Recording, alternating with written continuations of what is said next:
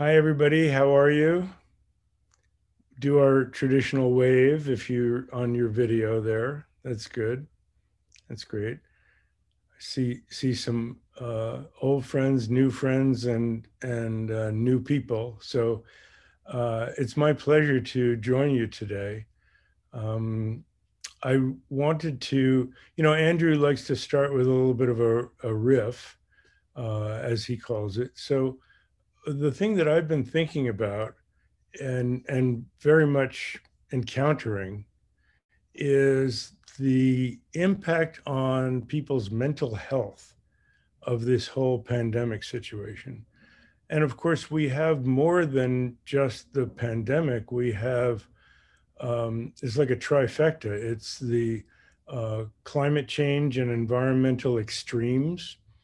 My wife is in Denver taking care of some family business, and in Boulder, in the foothills where Andrew lives, they had 4 feet of snow. I'm here in Southern California, so extreme weather for here is if it gets into the 30s. So we haven't had that kind, but we have fires, we have droughts, earthquakes. It's pretty it's pretty crazy. And then all of the insanely divisive politics, uh, tribalism, lack of sympathy or empathy, that hopefully will be changing a little bit. But it's the protectionism and nationalism that goes with feeling threatened. We're threatened by the pandemic. We're threatened by the climate. We're threatened by the politics. We're threatened, and what's happening now is being threatened by anybody who doesn't look like us. So it's pretty scary. And then the social isolation that goes with the pandemic. I have a therapist friend who he said all the teenagers are either thinking about killing themselves or intentionally or doing it unintentionally through ODing, because they're trying to escape from this terrible reality, which is something that we can address through our spiritual practice. If you're not spiritually inclined, and I know this group has a lot of people doing lucid dreaming, and but the whole point of that is the boundary between spiritual, non-spiritual, spiritual, and psychological. We're interested in, ironically, we dream and work with lucid dreaming to be awake in our dreams. From the Buddhist point of view, awake is what it's all about. In fact, you may not know this, but the word Buddha, which is the honorific title given to Siddhartha Gautama 2,500 some years ago, it's a Pali word that has the root is bud, which is to awaken, to wake up, and add HA on the end, and it's one who has awakened. So in some of the more formal translations, they call the Buddha the awakened one, because that's what the word Buddha means, which means there's a historical Buddha, which is the Buddha, but the principle is we all can be a Buddha in the sense of one who wakes up. Now, when throughout our lives, most of the time, it's a very, very short period when we are a Buddha. And I know Andrew's talked about this before, and it's a traditional expression. The difference between Buddhas and sentient beings are that Buddhas know that they're Buddhas. So the real point is that whatever we're doing, whether it's religious, spiritual, psychological, the thing that we all have in common that we're here for is wake up, to wake up in our dreams, to wake up in this so-called reality, which is more like a dream, and to work with our states of mind so that we can handle what's coming across to us and help other people handle what's coming across to them. So I like to start these sessions with a little bit of grounding and mindfulness practice to get ourselves settled down. So if you can take a good, comfortable, but upright posture, we'll just do a couple of minutes and then we can do some discussion, question and answers.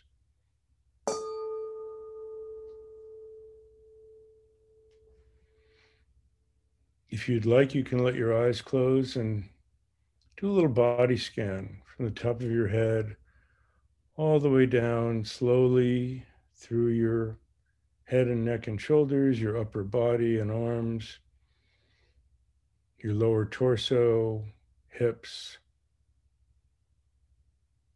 legs, lower arms, all the way down to your toes. Just take a breath in and breathe out and sweep out any unnecessary tension, any tension you don't need to hold your posture as best you can. Whatever is left is left. And we usually think of our minds as behind our foreheads, but that's just because all of our perceptions are right up. Our eyes, ears, nose, mouth, everything's right up there in front. But in actuality, we can let our minds drop and drop deeper into our body. Let your mind fall backward. I'm going to use a couple of metaphors. Let your mind fall backward from the front of your forehead down the back of your skull, the back of your throat. And you can fall back like you were falling back into a big, soft, easy chair or sofa. Breathe out and fall back. And let your mind drift down behind your throat, behind your chest, behind your solar plexus. And here's the other metaphor, like a leaf slowly drifting down to the bottom of a clear pond. Let your mind rest there, a couple of inches below your navel, just in front of your spine, in the deep core of your torso. It's quiet down there, with a subtle movement as the breath goes in and out, like gentle currents at the bottom of a pond. And with each out breath, let yourself sink deeper. Sink into your seat and imagine yourself sinking down and merging with the earth. And that's as grounded and settled as you can be. Feel fully embodied. Now you can open your eyes gently and just be aware of your environment, of your body, of the breath coming in from your environment and filling your body, and going out from your body and mixing with the environment. Whatever thoughts come to mind, notice them as best you can. Let them come and go. And be aware that your experience is your sense perceptions of external phenomena, of sights, sounds, smells, internal phenomena of feelings. Taste is an interesting one. It's sort of both external and becomes internal.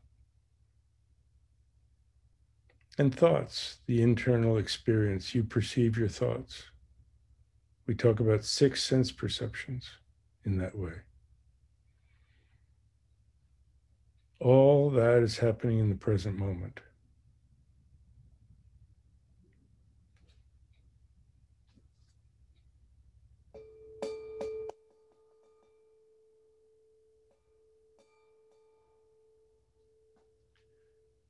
Thank you. Now, in the Zen tradition, there's someone responsible to, in the Zen monasteries, to ring the temple bell. And whenever they do, everything stops. And they're supposed to do it at random times. So if I can remember, I'm going to ring that gong at random times and we'll just stop and take 2 or 3 breaths, and then start again.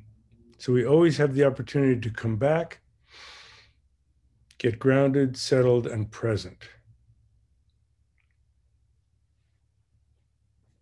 So, Andy, what do we have for questions today? Do you want to check the document and answer that one, or it's nothing new at the moment, though they might start coming in. Okay, I'll start. This is Peter here from last time he had a question? Yeah, I think he may be. Okay, he can get on and we can discuss it if he'd like, but I'll read his question. If he wants to refine it, that's fine. He said, at the risk of reifying emptiness, which I guess is making emptiness into a solid thing, is there some validity to thinking churning a vacuum so that what before was empty space, empty of anything, a vacuum, if you will, can one think of churning emptiness to bring about form or the non-empty?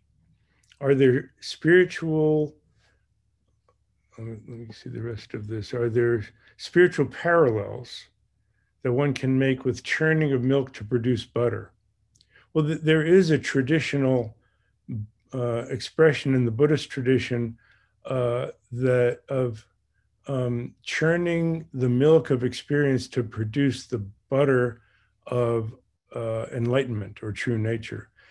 I've always felt it was kind of a weird metaphor, but the idea is that in our ordinary experience, the butter's there in the milk, but we can't get it unless we put in the work of meditation and practice and accumulating merit and all of the other things that are talked about to produce the butter of enlightenment. So there's the metaphor. Yes, they do that. But to answer your question, to start with, we don't talk about a vacuum so much. The idea of emptiness is not, it's very specific that it's not about dead space, not like outer space and a vacuum. When we talk about emptiness, we talk about potentiality, the potential out of which everything can arise. So I think a better analogy is potential energy. That you can identify something as saying, well, here's potential energy, and then it transforms into kinetic energy or thermal energy or some other kind of energy from potential energy. And that's really more of what we're talking about. So the aspects of experience, we talk about whatever is going on, its essence is empty. In other words, empty of thingness, of solidity. Everything's completely fluid. Its nature is luminous. In other words, that potentiality becomes illuminated by the light of consciousness, and then its manifestation is unobscured or unobstructed. That there's nothing particularly blocking how that energy manifests. So I think that that's important to understand, that it's not vacuum that suddenly becomes a thing. It is potentiality that then emerges. So Joe, Peter has his hand up. Hey, Peter, let's dialogue a little. Yeah. Yeah. Hi, Joe. Thanks very much for responding to my question. I understand what you're saying about the potentiality. If I can draw another analogy to how that question came up in my mind, it's sort of connected a little bit to dreams.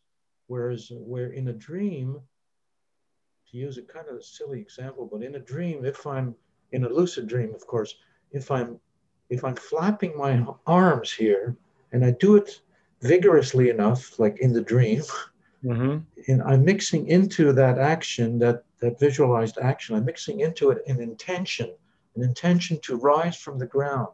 Mm-hmm.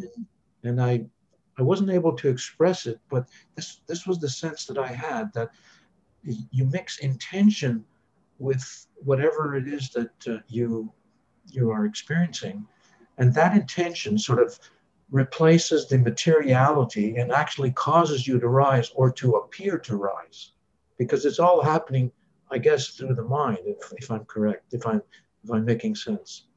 I understand what you're saying. Yes, the intention is what creates the intention is kind of like the motivation.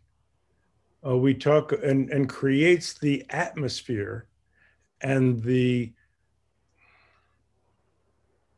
causes and conditions for the appearances to arise. For example, when doing meditation practice, what's recommended is always to start with an intention, such as I'm engaging in this practice in order to wake up myself more so that I can benefit others. And then that shapes the attitude of your practice, that it becomes less self centered and becomes more, as Thich Nhat Hanh said, more like interbeing, and recognizes the interrelationship, the interdependent arising of all phenomena, the interrelationship of all beings in that way. So, yes, the intention sets the atmosphere. And then within that, the action appears or the manifestation arises. Yeah, yeah. Thanks. That really clears it up pretty well. But just to summarize the question, the sense of my metaphor involving the churn, does that have like a kind of validity to it? Like, can you see how one might think of it that way? That if I do some action with intention, that's providing that's the input into realizing it or reifying it, if you like. Yes, and metaphors are metaphors. They only go so far. Right. And what you were talking about was was making potentiality into appearance. Yeah. But that potentiality doesn't have a form. The difference is milk has a form, Mm-hmm. and then and then butter emerges from that form into a more refined form. Yeah. So it's close. It was a good shot. It was a really good shot, and it has that quality of uh, your usual question, if I may, of where does it all come from? How does nothing become something? Yeah. And that is an eternal question, one that the Buddha said, you could contemplate that for a long time, but maybe you should work on yourself and what you're going through right now, rather than wondering where it all came from in the so-called beginning. But we ameliorate that question of a first cause in the Buddhist tradition by, instead of saying once upon a time or in the beginning, we say since beginningless time, because no particular beginning or end. Great. Thank you so much. Tim, in your opinion, what is the best and fastest way to wake up at this time? I've been trying, but progress seems to be slow. Well,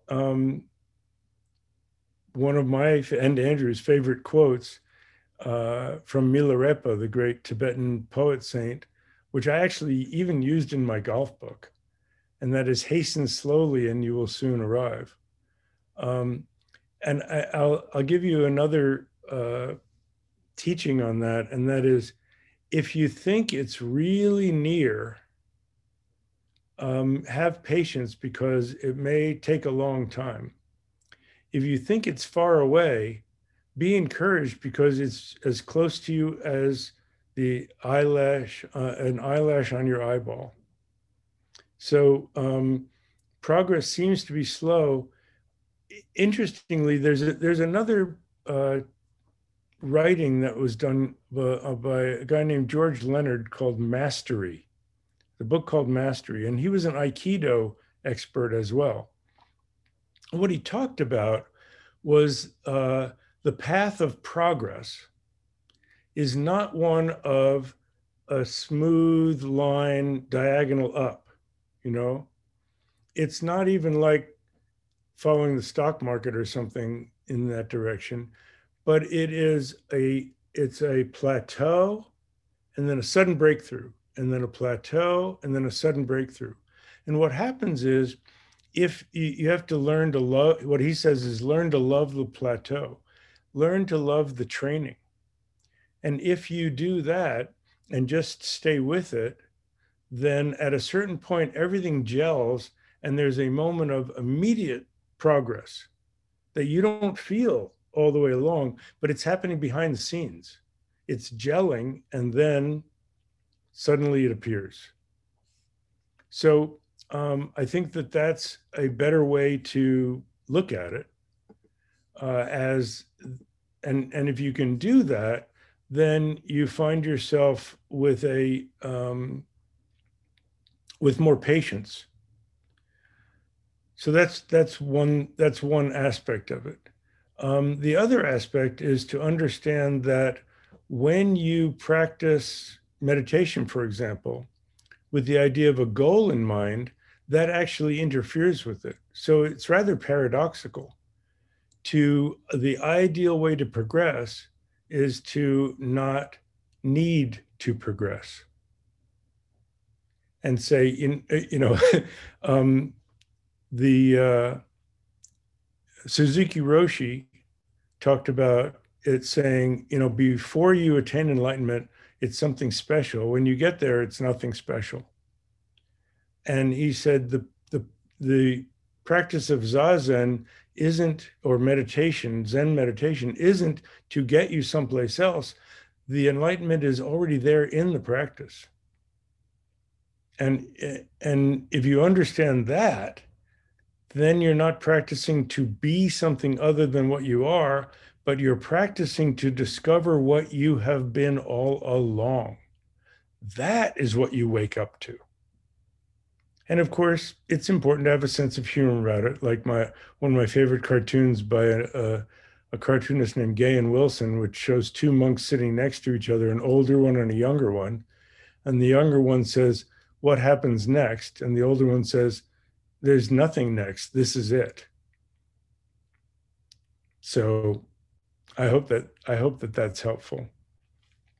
And when you say the best and fastest way, again, it is to use whatever technique. I'm obviously a Buddhist and think that mindfulness and awareness practice is the best technique.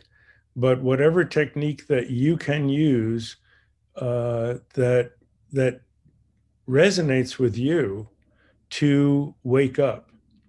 And I want to caution you against what I would describe as moron techniques. And that's where you're not really digging, you're not really getting into what's behind things. You're just adding more on top of what's already covering up what's really there. One of my favorite metaphors for that is the signature story in several of my books, and that is a gold statue covered in clay. And we need to gently remove the clay and reveal that statue that was there all along, not try to gold plate it and cover the clay with gold to produce a new gold statue. So that's really and you don't smash it with a hammer to try to get the clay off. You have to gently remove it and appreciate the gold that's there all along. And if you look carefully, the clay never covers the whole thing perfectly. There are always cracks where that gold shines through. And that's wakefulness that's available to you anytime. We just cover it over because we move so fast. And sometimes when we see it, we don't recognize it. So that's why dream practice is important as well as daytime practice of mindfulness, to recognize those moments, those flashes, as insight into our true nature rather than what was that? I hope that's helpful. I think Myra had her hand up before the next question came in. So let's go to her, shall we? Yes, thank you. I always love that meditations that you do, and especially that leaf and the falling back is such a visual that is very good. So I have to tell you that I've been using it a lot and teaching it to other people. But basically, going back to the first question regarding the possibility of the intention of flapping your hands in the dream and the causality, that maybe that's what causes the flying or the other causality. And I think one of the most difficult things to understand is that one action and the other one do not have a relationship, that one seat opens and the other seats open. They appear to be continuum, but it's not continuum, but it's a kind of effervescent nature of the situation. Am I explaining myself before I ask the question? Yes. Okay, go ahead. Yes. I was listening to the phone.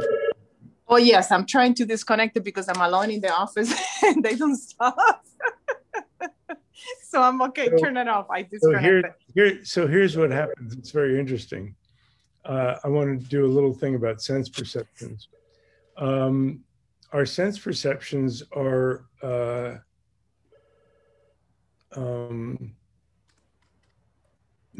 more mono than stereo, that we go one place at a time.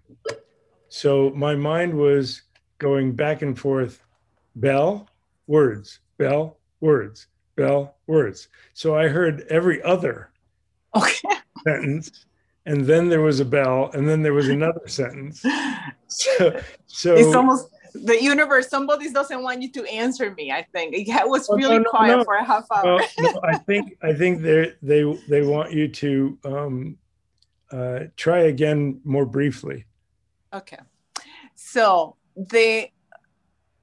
things appear to be in a continuum, and we perceive them dependent on causes and condition, and maybe we perceive them by our predispositions and our karma.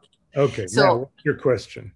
Yes, so it is, I say it beautifully, but it's one of the most difficult things to understand because our perception of one thing seems to be linear, a consequence of the other.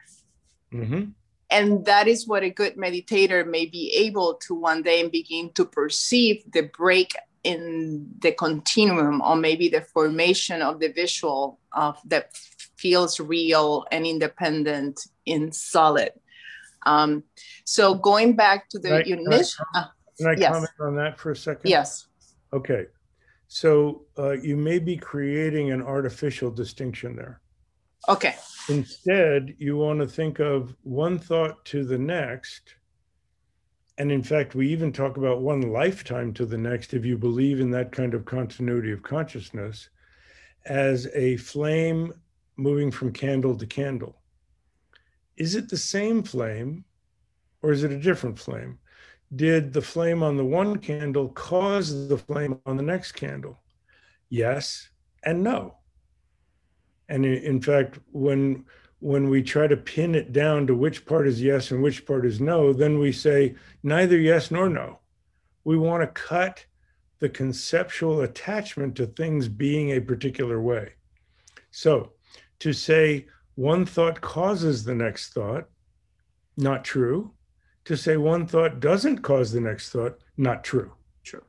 There's some combination. And what is said in the Buddhist tradition is that only a fully realized Buddha can see all of the causes and conditions that come together to produce any one effect. So we have our best guess of it and what it appears. And the whole point of view is to have a sense of humor about that, and have a sense of humor about that. This is how it appears to me. And as soon as you say, this is how, I was talking with somebody, and we were having a bit of a disagreement about who said what. And I said, well, you said this. And they said, well, but you said that. And I said, no, I said this. And he said, well, I said that. Well, I thought you said this. And then I said, hey, what if we both use the word thought before the said? Say, well, I thought you said this. Well, I thought you said that. And I thought you heard me say this. And I thought you heard me say that. Now we've just relaxed the whole thing and not taken either one of us as right or wrong, and either one of us as serious, as solid, because this is how what you said appeared to me, but I understand it was just an appearance. And this is how what I said to you appeared to you, but I understand it was just an appearance. Now let's dance together with that appearance, those appearances. So one quick one. Continue. Sorry to interrupt. No, that was perfect. And I will rerun everything you said many times. The sea of potentiality and possibilities, how does it relate to causes and conditions? Okay. So the potentialities, I had wanted to talk about this as well. Okay. The potentiality is the nature of our mind. And mind is the nature of our mind. It's all the same. It is potentiality to know and potentiality to feel. Those are the two.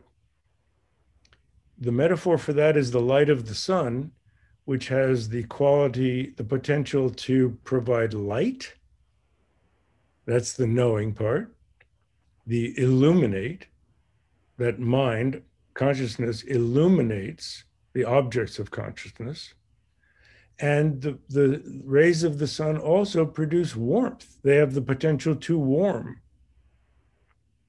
So we have the potential to feel and generate and experience warmth. When we apply those in a confused way, it leads to confusion and negative emotions. Active ignorance, not just ignorance, but misunderstandings and confusions, negative knowledge and negative emotions. When we purify those and raise them to the highest virtues of humanity, they are what we call wisdom and selfless love. So the capacity for wisdom and the capacity for selfless love are our greatest inherent capacities. Now, those are the ultimate, you could say, causes. Those are the conditions, this potentiality. And then the causes have to do with what karma we bring, what experiences we have, how we relate to those, and to the extent that our intention is towards wakefulness rather than towards what we could call the setting sun, the rising, the enlightening sun rather than the heading towards darkness.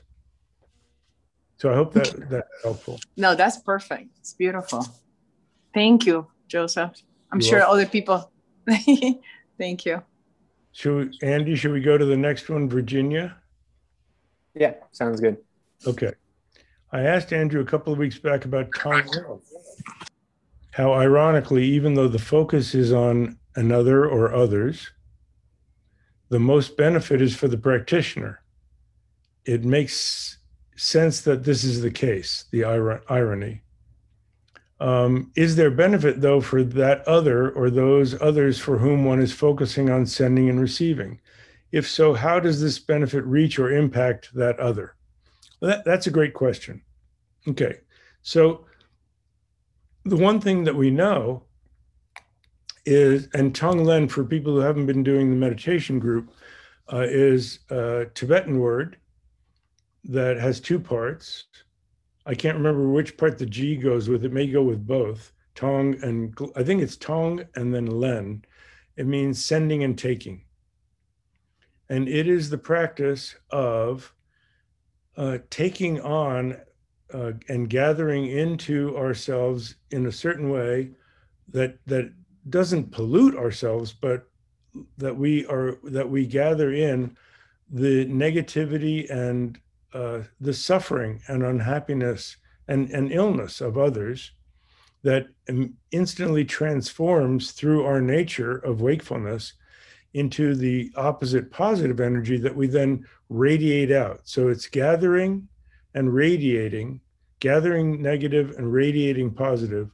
And of course, from the in the Buddhist tradition, we talk about it as going against the grain of ego, because our habitual pattern is, I want to get rid of what's bad and take in only what's good. And so we're reversing that and saying, I'm going to take in what's bad and transform that and radiate out to others what's good. Now, that's a benefit because we rouse our own compassion, which is beneficial. Both scientifically, they show meditating on compassion actually benefits one physically and our brain chemistry, but it also generates whatever we have in mind as positive karma, as good deeds, as virtue. So yeah, we get the benefit from that. And of course, in the Buddhist tradition, once we finish that practice and gain the benefit, then we also want to dedicate that benefit to share it with others. So it's always, it's this lovely cycle of continuing to amplify the benefit, share it with others, and it comes back to us, which we then radiate out again, more and more and more. Now, can others receive that? Well, in one sense, you could say it depends on our spiritual prowess, but we don't even have to go there. To whatever extent we connect with others, we have to understand that beings are like tuning forks, that our energy is picked up by others. I don't know if you know it, but a tuning fork, if you bang a tuning fork on something and it creates a tone, and you hold another tuning fork next to it, the other one starts vibrating. I think at the same frequency. It's something like that. But strings on a piano, anything like that, when there's a vibration, something that's able to vibrate nearby vibrates at the same frequency. So one thing that we were taught about working with people psychologically, that when you're in the presence of somebody who's in psychological stress or turmoil, tune into your own feelings. What are you feeling? And chances are you're picking up that same vibration. And you can check and say, are you feeling, sometimes I'm talking with somebody and I feel like, well, I don't know what to say next. And I go, oh, okay, I can trust that. And I say, are you feeling like you don't know what to do next? And they go, yeah, that's exactly it. So you can pick up that vibe. And in the same way, what you're radiating out gets picked up by others. I'm sure you may have experienced that in a group setting, that if something's going on and one person feels particularly calm and says, I think I got this, you calm down. If everybody's freaking out, you freak out. So we pick up other people's energy. So when you're doing this practice for someone that you care about, especially when you're near them, and we talked about this in the last session, someone going to visit his dying grandmother, you need to generate the feeling of, I'm okay, so you don't have to worry about me. Ironically, that's the thing that we need to generate when we're with a dying person. I'm okay, you can let go. And this energy of, and being willing to let go of them. And if you can let go of them, they pick up the let go-ness of your energy and they can let go more easily. So the last version of this, which is very, very subtle. I think there's some reference to this. Andrew's better with the references. I don't know the reference, but it's like the butterfly effect, that the wings of a butterfly flapping impact everything in the galaxy, something like that. That there's, even at the subtlest level, cause and effect. So if you're generating that, if you're gathering in that negativity and positive and sending out the positive energy, it may have an immeasurably small but existent effect on that person. Hopefully more. That's all we can hope for. So I hope that answers that. Virginia, if you're there and you want to follow up. Don't know. I'll let you know if she. Okay, sounds good. Next is potentiality emptiness. Once potentiality has expressed as appearance, is that form. Yes, potentiality and emptiness, you could say, are the same thing. In other words, it's empty of thingness, so it's empty of any kind of limitation. In the Buddhist tradition, there are two schools that developed called Rongtong and Shentong. And the Rongtong school is empty of self. And that says there's nothing there that you can call an individuated, unique, special, independent self. And so it tends toward that sterile emptiness. So the Shentong school arose as a contrast to that, and it's called empty of other, but what it means is it's empty of self and empty of anything other than Buddha nature, the nature of wakefulness. So it doesn't posit it as such a dead emptiness. Now, the Rongtong people would say, well, we didn't mean a dead emptiness, but you are creating this Buddha nature that's like an ego. And the Shentong people said, yeah, but we don't mean it as an ego. It's not a thing.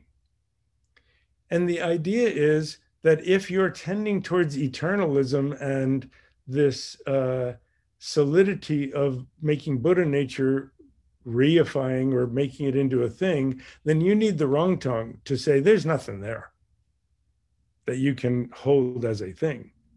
And if you're tending towards nihilism and saying nothing, there's nothing there, so why bother? Then you need the Shentong and say, no, but there's this wakefulness that's not a thing, but endowed with all the supreme qualities of potentiality for wakefulness. So that's the emptiness and potentiality part. Now, once the potentiality has expressed in appearance, well, the transition is that the potentiality, out of that arises energy, which then forms into an appearance. And we talk about it because of our limited language as a sequence. Well, you have the potentiality, and then suddenly it forms into this amorphous, ephemeral, energy, and then that solidifies into a thing. It doesn't quite happen like that. It's a simultaneous progression. So there is this sense of pop, pop, pop, pop, but it all happens simultaneously. So it's pop. And that doesn't make sense logically, where we, in ordinary logic, if it's simultaneous, it's not a progression. If it's a progression, it's not simultaneous. Fortunately, we're not limited by ordinary logic.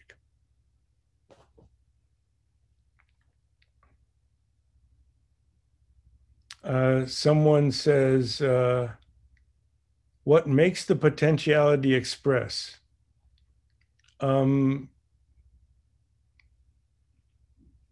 That's one of those questions that there's no maker behind it that's pushing it. And there's no real answer to that. It's just how things seem to be. that potentiality appears. You could go back to say, what made the Big Bang happen? But again, there's no first cause from that point of view. And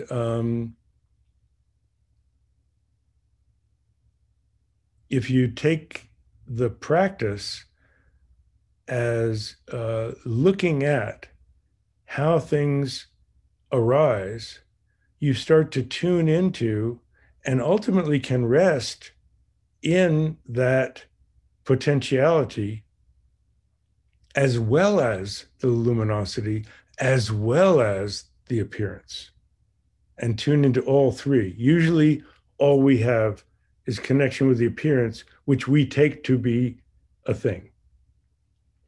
Laura said, like the tuning, you like the tuning fork. That's good. That helps with the tongue. And Candy added, if you're not looking at the chat, mirror neurons, which is interesting, which is how part of how people learn, that there are neurons in our brain that pick up what's going on out there.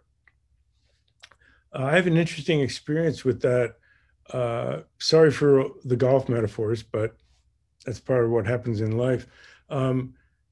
Someone's gripping their club too tightly, and I'll pull on it and pull them over.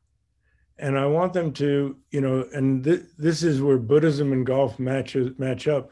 I want you to hold it not too tight and not too loose. And there's an old metaphor in the Buddhist tradition of a musician who asked the Buddha how to hold his mind. And the Buddha said, like you would tune the strings of your instrument, not too tight, not too loose. Okay, just so. So I would hold the club and have them pull it out of my hands and say, this is how I want you to feel. Well, by the way they pulled it out of my hands, they were able to then hold it the same way, so that when I pulled it, it came out with just the same amount of friction, not too tight and not too loose. How did that happen? That's the mirror neurons, that's the tuning fork kind of thing that we pick up from other people.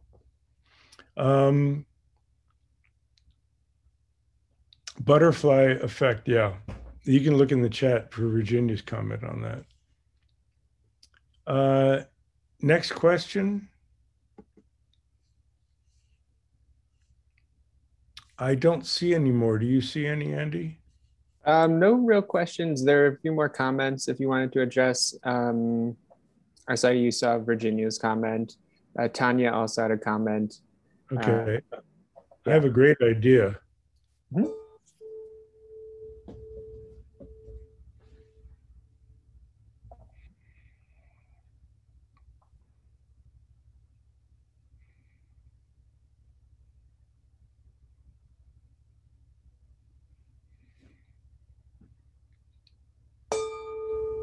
See, wasn't that nice?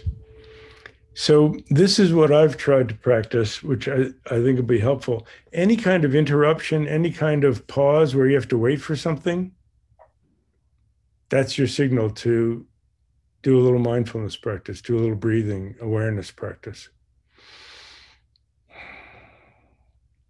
If you come up to a red light, leave your eyes open for sure. Otherwise, your meditation might be interrupted by the car horn behind you. But there's an opportunity, instead of thinking about, okay, when's it going to turn? When's it going to turn? When's it going to turn? I got to go.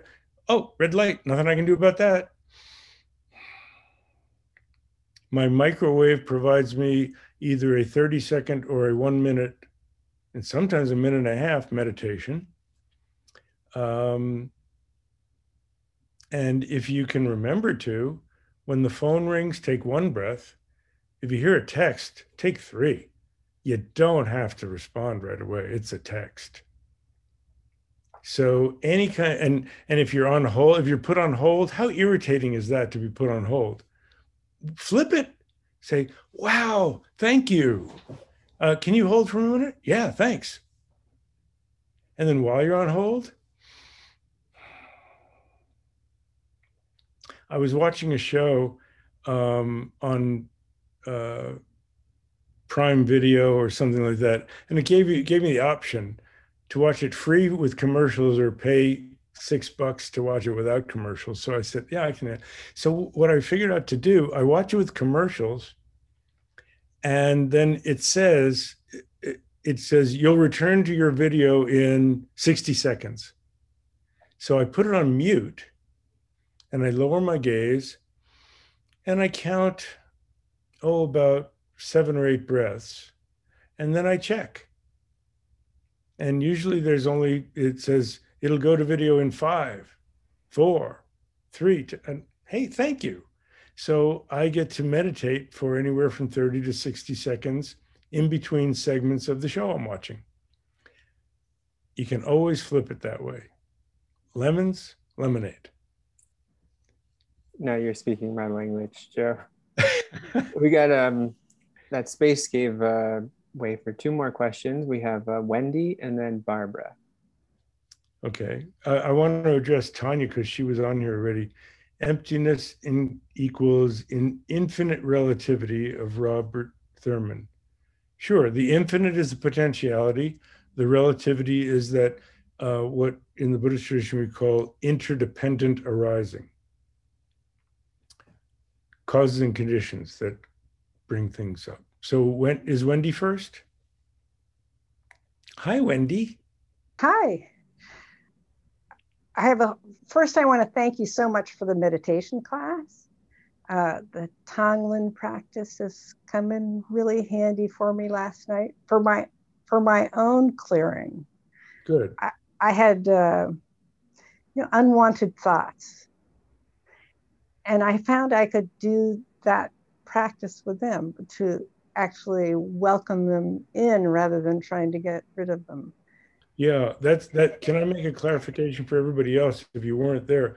One of the things in Tonglen is you can also do it for yourself, right, so that you gather in your unwanted feelings, thoughts, emotions, illness, and into that place of light and wisdom in your heart center that represents that potentiality of wisdom and compassion. And then it transforms and radiates out to yourself, that cool moonlight of kindness that pacifies the torment of struggle. It was amazing. It worked much better than trying to stop the thoughts. It was wonderful. But that's not my question. My question is about devotion. I've experienced devotion at times in my life, but I find it very hard to feel devotion towards something abstract. Like I could feel devotion towards my teacher as a human being or another person, but don't know how to generate it for even the Buddha. That's abstract to me. Can you address that? I'll do my best. Okay. In Tibetan, the word for devotion, and correct me if I'm wrong, I'm pretty sure it's me and gu. It's 2 syllables, 2 words put together, me gu. And it's one means appreciation or admiration, and the other means longing. So when you talk about devotion to a teacher, you had admiration for their qualities of embodying enlightenment, mm-hmm, of wakefulness. And you have longing to be like that. So in a certain way, you could say the simplest saying of devotion is, I want to be like that. That's what you're devoted to. If you're devoted to a cause, you want to be part of that, and you want the fruition of that. So you're not really devoted to the cause, you're devoted to the accomplishment of the cause. If your cause is civil rights, you are devoted to a world of equality. You appreciate and venerate and hold in the highest esteem the ideal of equality And then the longing part is I'm moved to try to get that to be. So when we're talking about the spiritual path, we have veneration and hold in high esteem the expression of that and of enlightenment, and then a longing to be like that, ideally so that we can benefit others. Now, you have that as an embodied being in a teacher, but if you think of the Buddha and everything you've ever heard about the Buddha, all of those qualities of enlightenment are there. And you admire those and hold them in high esteem. Otherwise, why would you be on this path? And so because you hold them in high esteem, you are devoted to being like that. I mean, that's what the path is. I want to be like that. That's devotion. And so you can even have a devotion to a non-embodied quality, which is your true nature. That is the essence of wisdom and compassion. And I have devotion to that, which means I have a longing to follow the path that will lead to the full flowering or full blossoming of those qualities in my being, and ideally in the being for all beings, to whatever my capacities are. Does that make sense? It makes sense. Thank you. And it brings up another question. Go for which is, I had this idea that I wasn't supposed to want to be any different than I am. No, you don't want to be different than you are. You want to be what you truly are. Right. What you're being now is different than what you are. Okay. Okay. So I can have longing for being who I truly am. Yeah. Yeah. Okay.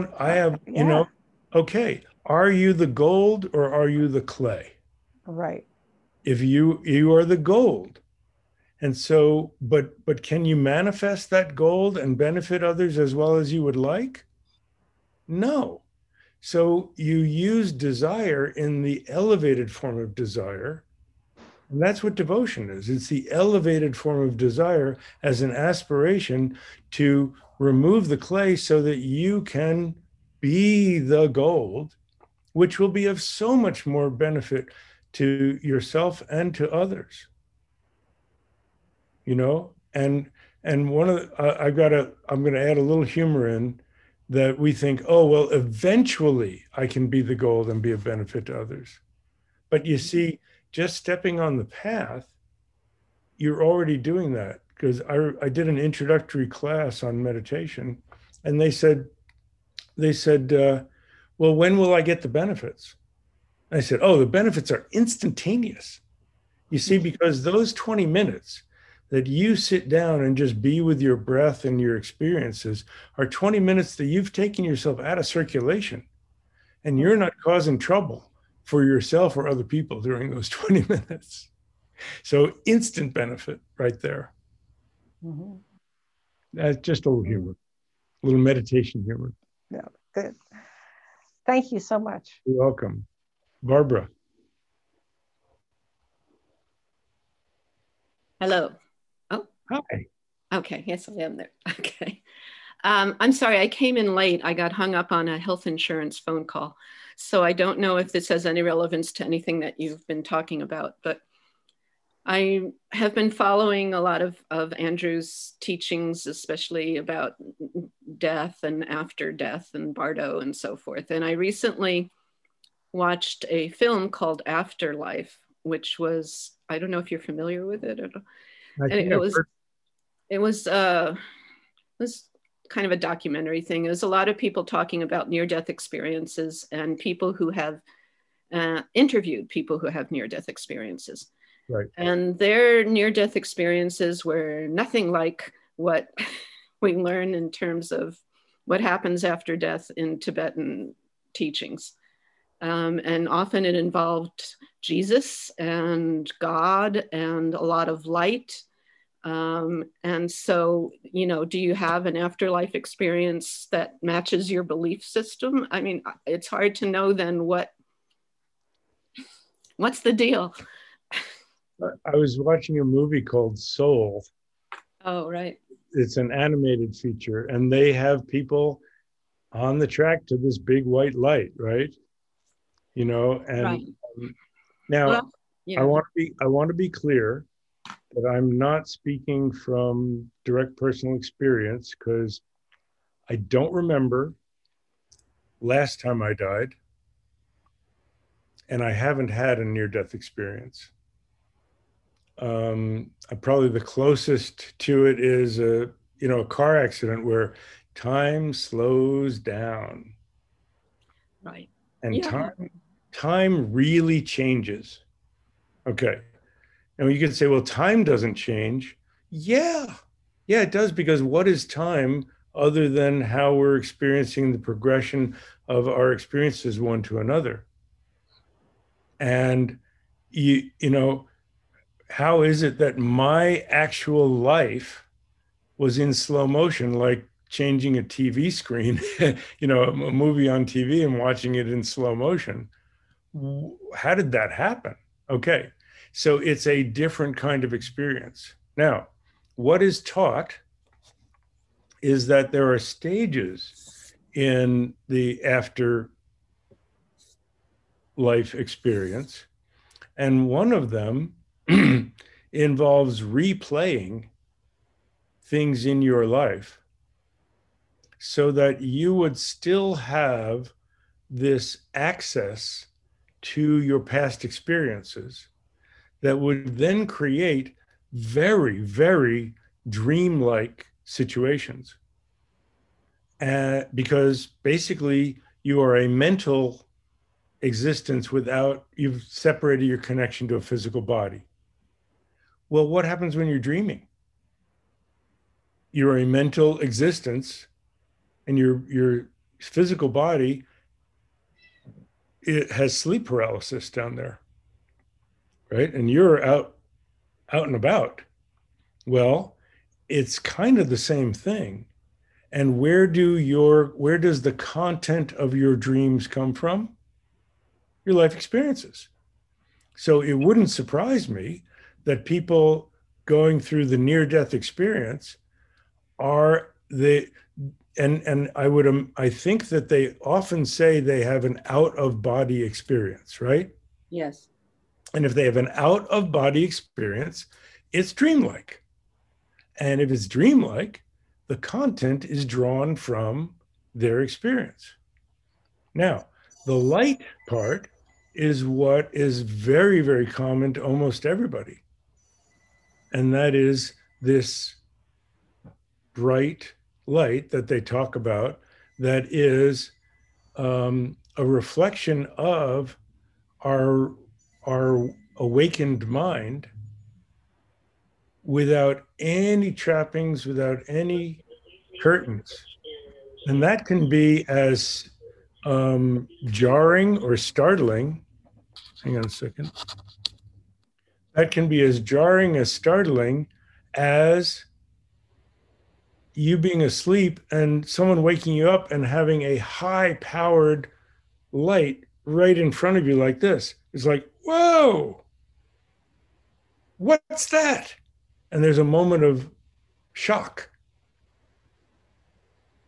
And traditionally, what they say is, if you recognize it, you go, hey, that's who I really am, and head for that. And if you don't, you try to cover up and you turn away from it and see duller lights of different colors that you're attracted to.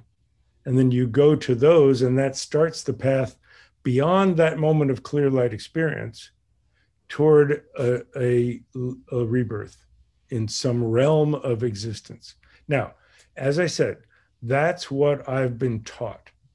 I don't personally remember that journey. But that would account for what you're saying of some of them having content as well as light. Does that make sense? Kind of, but the content is Keep always, going. the content is generally Christian based. Are they Christians? Probably. I mean, some may be, some may not be. So that's why they're seeing, or they're talking to somebody they know who already had died, who's telling them something. You're saying that's part of the dream experience, or the fact that they see it as speaking to Christ or to God, or Right. Yep. Well, who would you want to be if you're in that situation? Who would you want to be talking to? so after that happens, then they go through the Tibetan stages of the Bardo. I mean, Okay, hang on a second. All right. Now, the Tibetan stages that they describe don't mean everybody becomes a Tibetan. No, I know. I said they go through those stages of the Bardo. I mean, basically, it's like, at what point is this happening to everyone, or it happens to you according to your belief system, or it...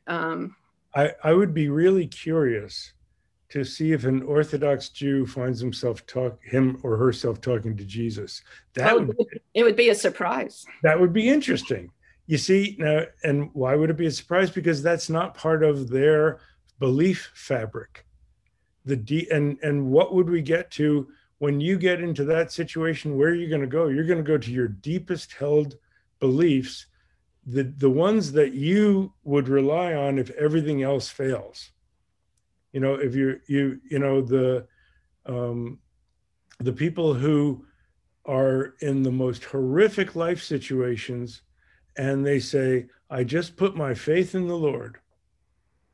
Well, that's because that, to them, that's the deepest, most secure place they can be. It makes sense. And then, and what I'm saying is, everybody goes through, not everybody, people may get that the light and not go through those stages, but the ones who go through stages of a mental body experiencing things in a dreamlike way, the content will be based on the content that they're bringing to it. Now, what I don't know is whether the content includes past life content, not just the most recent past life, but other past lives. You got me on that one.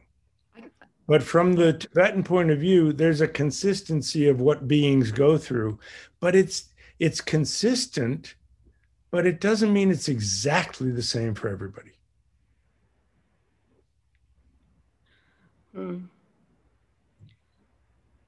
Yeah, I'm still trying to, I don't know. I'm still trying to get my head around all of this, because when teachers, Tibetan teachers or Vajrayana teachers are talking about this, it's like very definite. This is what's going to happen. This is what this happens. If you haven't done this, that's going to happen. Actually, with all of these teachings, I've become actually more worried about death than I had been before, because I'm not realizing emptiness in this lifetime, and I'm not, and also just, I guess, again, as I was saying, it's like,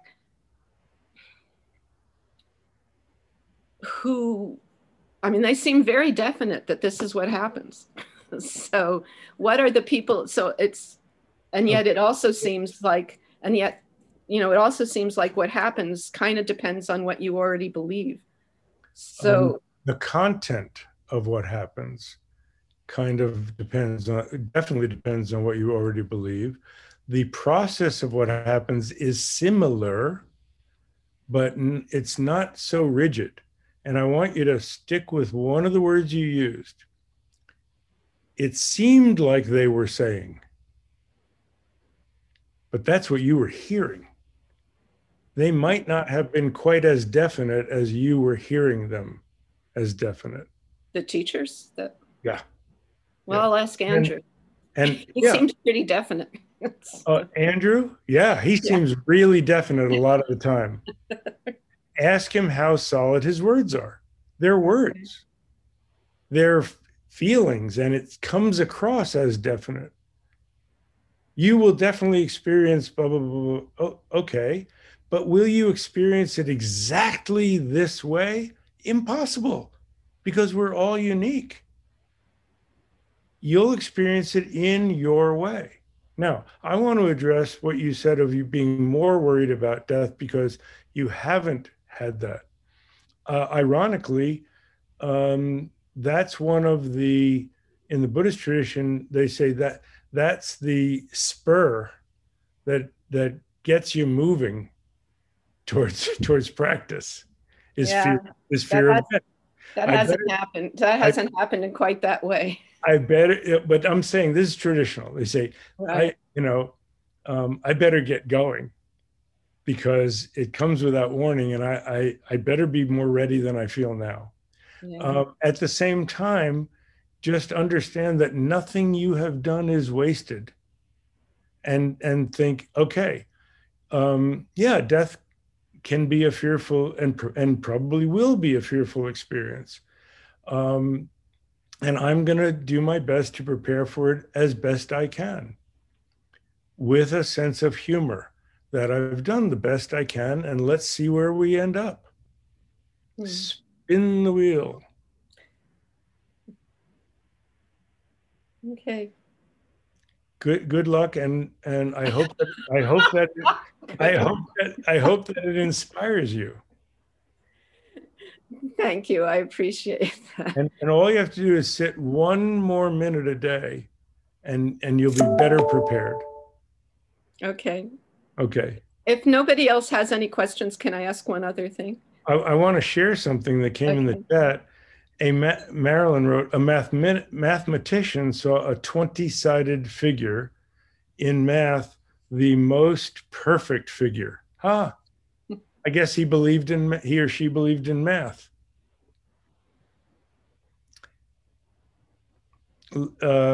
Does anybody else want to jump in? I think, Barbara, if you have another question, you can follow up. Okay. The other thing has to do with, at one point I took ketamine, which was supposed to be a therapeutic situation, but it wasn't terribly therapeutic. I mean, it wasn't very much supported. What is ketamine supposed to do? I'm not a medical doctor. It's supposed to help with, it's kind of like, it's not exactly a hallucinogen, but it's the only thing that's approved for psychological, for drug assisted psychotherapy. Okay, good. But my experience was very dark, and I felt like pretty fearful, and I felt like I kept falling into a hole and deeper. And part of me, what came to mind is like, this is what it's going to be like when I die. And it made me much more fearful. Okay. So that's, I guess, also tempering this. Yeah. My only similar experience to that is kind of getting into a downer or bad trip on acid, which I haven't done recently, by the way. My gray. This was when I was in my 20s, so over 40 years ago. And yeah, it feels like that. Now, why would you associate that with death? That's just what entered my mind. That's the thought that entered my mind. Okay. Oh, I'm sorry. It was a rhetorical question. Okay. But both, if you knew, I was wanting to ask, but if that's what came up, okay. So another metaphor is how we work with our minds. Okay. And Dilgo Khyentse Rinpoche, one of the great teachers of the last century, I'm sure it was said many other times, but he said, do you relate with your mind like a lion or like a dog? And what he meant was when a person throws a stick at a dog, the dog chases the stick. When a person throws a stick at a lion, the lion chases the person. Right. Okay. So the stick is something that arises in your mind. your mind is the person, the stick is what arises.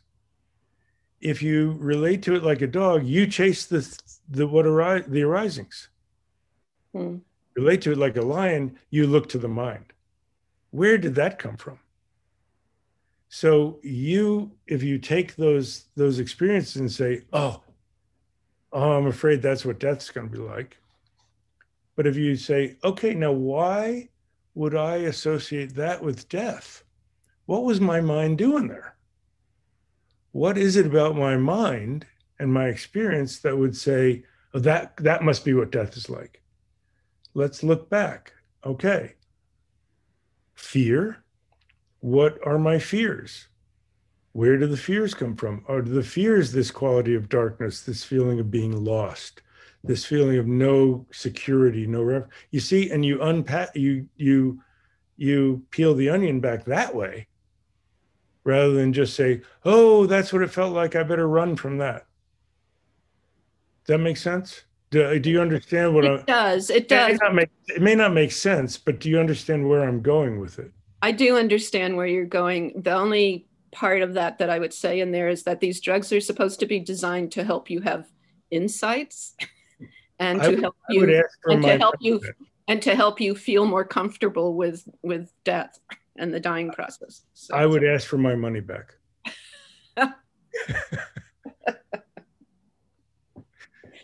I'd ask for my experience back. Well, no, you can use the experience. Say, okay. I didn't get what I didn't get what I bargained for. You know that expression? Right. I didn't get what I bargained for. I thought I was going to get this. I got something else. Okay. Again, lemons, lemonade. What do I do with that I can use to learn from? Well, one thing is, don't buy those drugs. The other is, what did I learn from my experience about my mind and where I go and what I'm afraid of? Because the more you illuminate that, the less you're afraid of it. My favorite thing is a metaphor for that is the Wizard of Oz. In the movie, when the big giant green head scares them silly, you know, I think that I saw a puddle under the Cowardly Lion on the floor there, but I'm not sure. But he was really scared. Sorry, just a joke. Okay, so then they saw the little man behind the curtain pulling all the strings and everything, and it was just an appearance. It was just lights and sound and smoke. The face on the screen didn't change at all. In fact, it got worse. It got bigger and louder and scarier. Were they scared? Not at all. They saw what was behind the appearances. That's the value you can take from that. Okay. Let me look behind those appearances, and if I see that those were just arisings in my mind like a dream, oh, maybe I don't have to be so afraid of them. Or warnings. Or that cat. Or don't be afraid of that cat either. Yeah, she's wanting my attention. Thank you very much. You're welcome.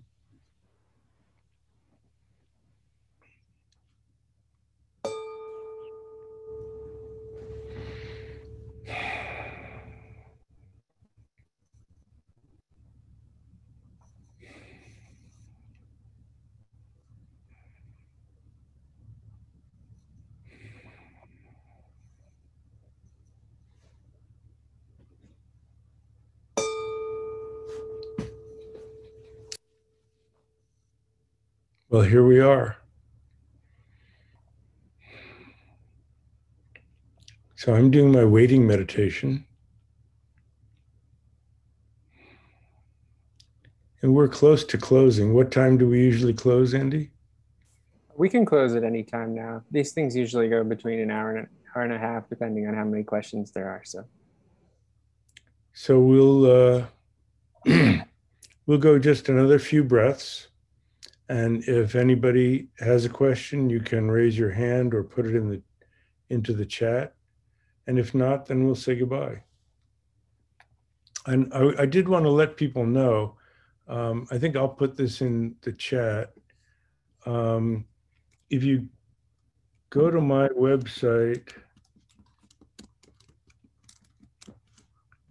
and I don't have I don't know I think there's a slash. I'm going to try this. It'll be something like this. You can get information on when I do my own meditation classes, which are like for 45 minutes every couple of weeks. So you're more than welcome. And thank you all so much. I love Evelyn. Can Joe put up his lemonade stand?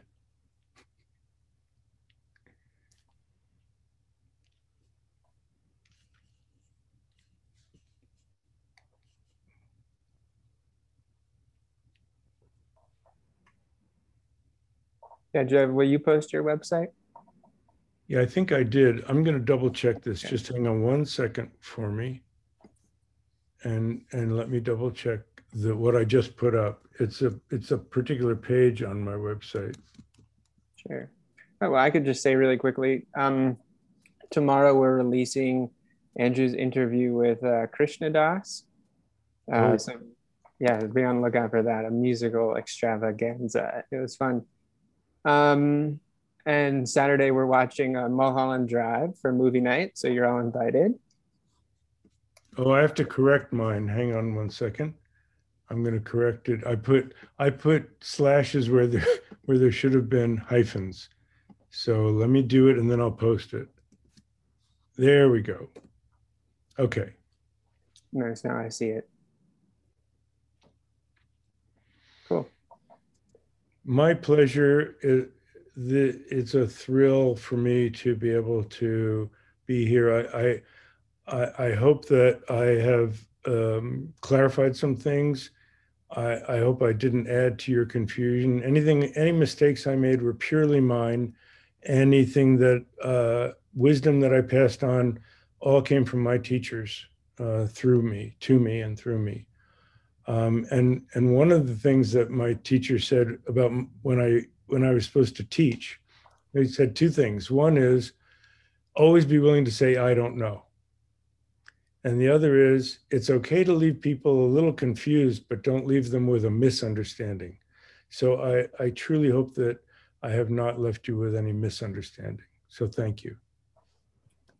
Thank you, Joe. What I traditionally do, and you can share with me as much as you'd like, is dedicate the benefit of the session. So I'm going to recite it the way I do. I'll leave some space. It's 3 phrases. And you can join me if you repeat after me if you'd like, or do it in any way that you would like and you feel comfortable with.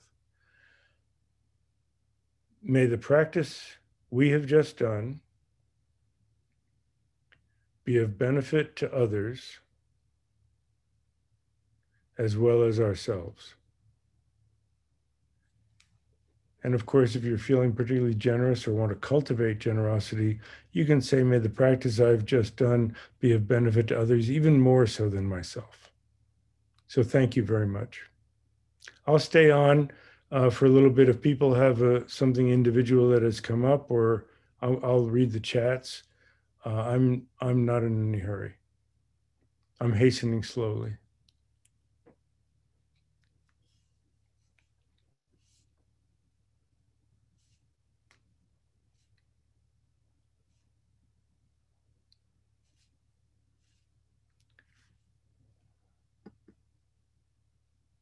Hey, Joe, you want to talk to Grandpa's iPhone?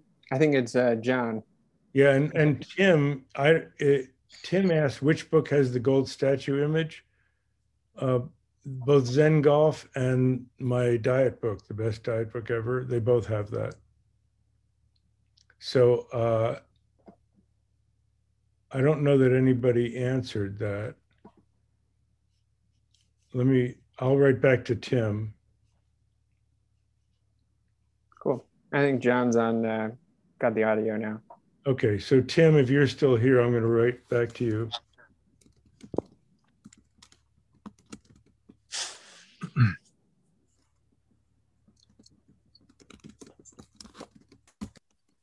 You can find all of my books on my Amazon page. Okay. Hi, Joe. Hi, Can you see me? Or it doesn't matter, but Grandpa. Grandpa. Yeah, sorry, that's John. My phone never got renamed. But I get I'm getting this correlation that I just wanted to double check with you if you know. Illumination and emptiness. I'm kind of associating the in Taoist tradition that the illumination is the male, and the number one, and that the emptiness is the female. Do you kind of agree with that? In the Buddhist tradition, emptiness and wisdom, not so much the luminosity, because the luminosity can be associated with both, but the emptiness and manifestation. The emptiness is the feminine, the manifestation is the masculine. Just in the same, in the Taoist sense of the receptive and the active. We talk about wisdom and skillful means, the wisdom as the receptive and the skillful means as the active, feminine and masculine. I think that it's really important. And I was talking with another teacher about this. It's really important not to get into feminist and masculine, feminism and masculinity, whatever the words are, but of the political aspect, right, or the physical aspect of the species. It's right, the quality of energy that we associate these qualities with, but not to generalize and stereotype. It's really important not to stereotype. right, right. Yeah. So yeah, I'm gonna look at that when I review this. Maybe is this still being recorded, Andy? Yeah. So because I'm not 100% clear on that, and I know my mind will keep going back to that and trying to, pigeonhole it or stereotype it, because it's so similar, the emptiness and the femininity and the like that. But yeah, so that gets me going in the right direction. Good. That's good. Yeah. So it's really important not to solidify. Okay. Yep. Thank you. You're welcome.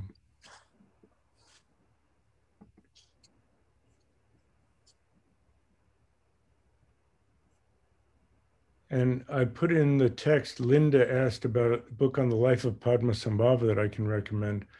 And one is Crazy Wisdom by Chogyam Trungpa. So I put that in the general.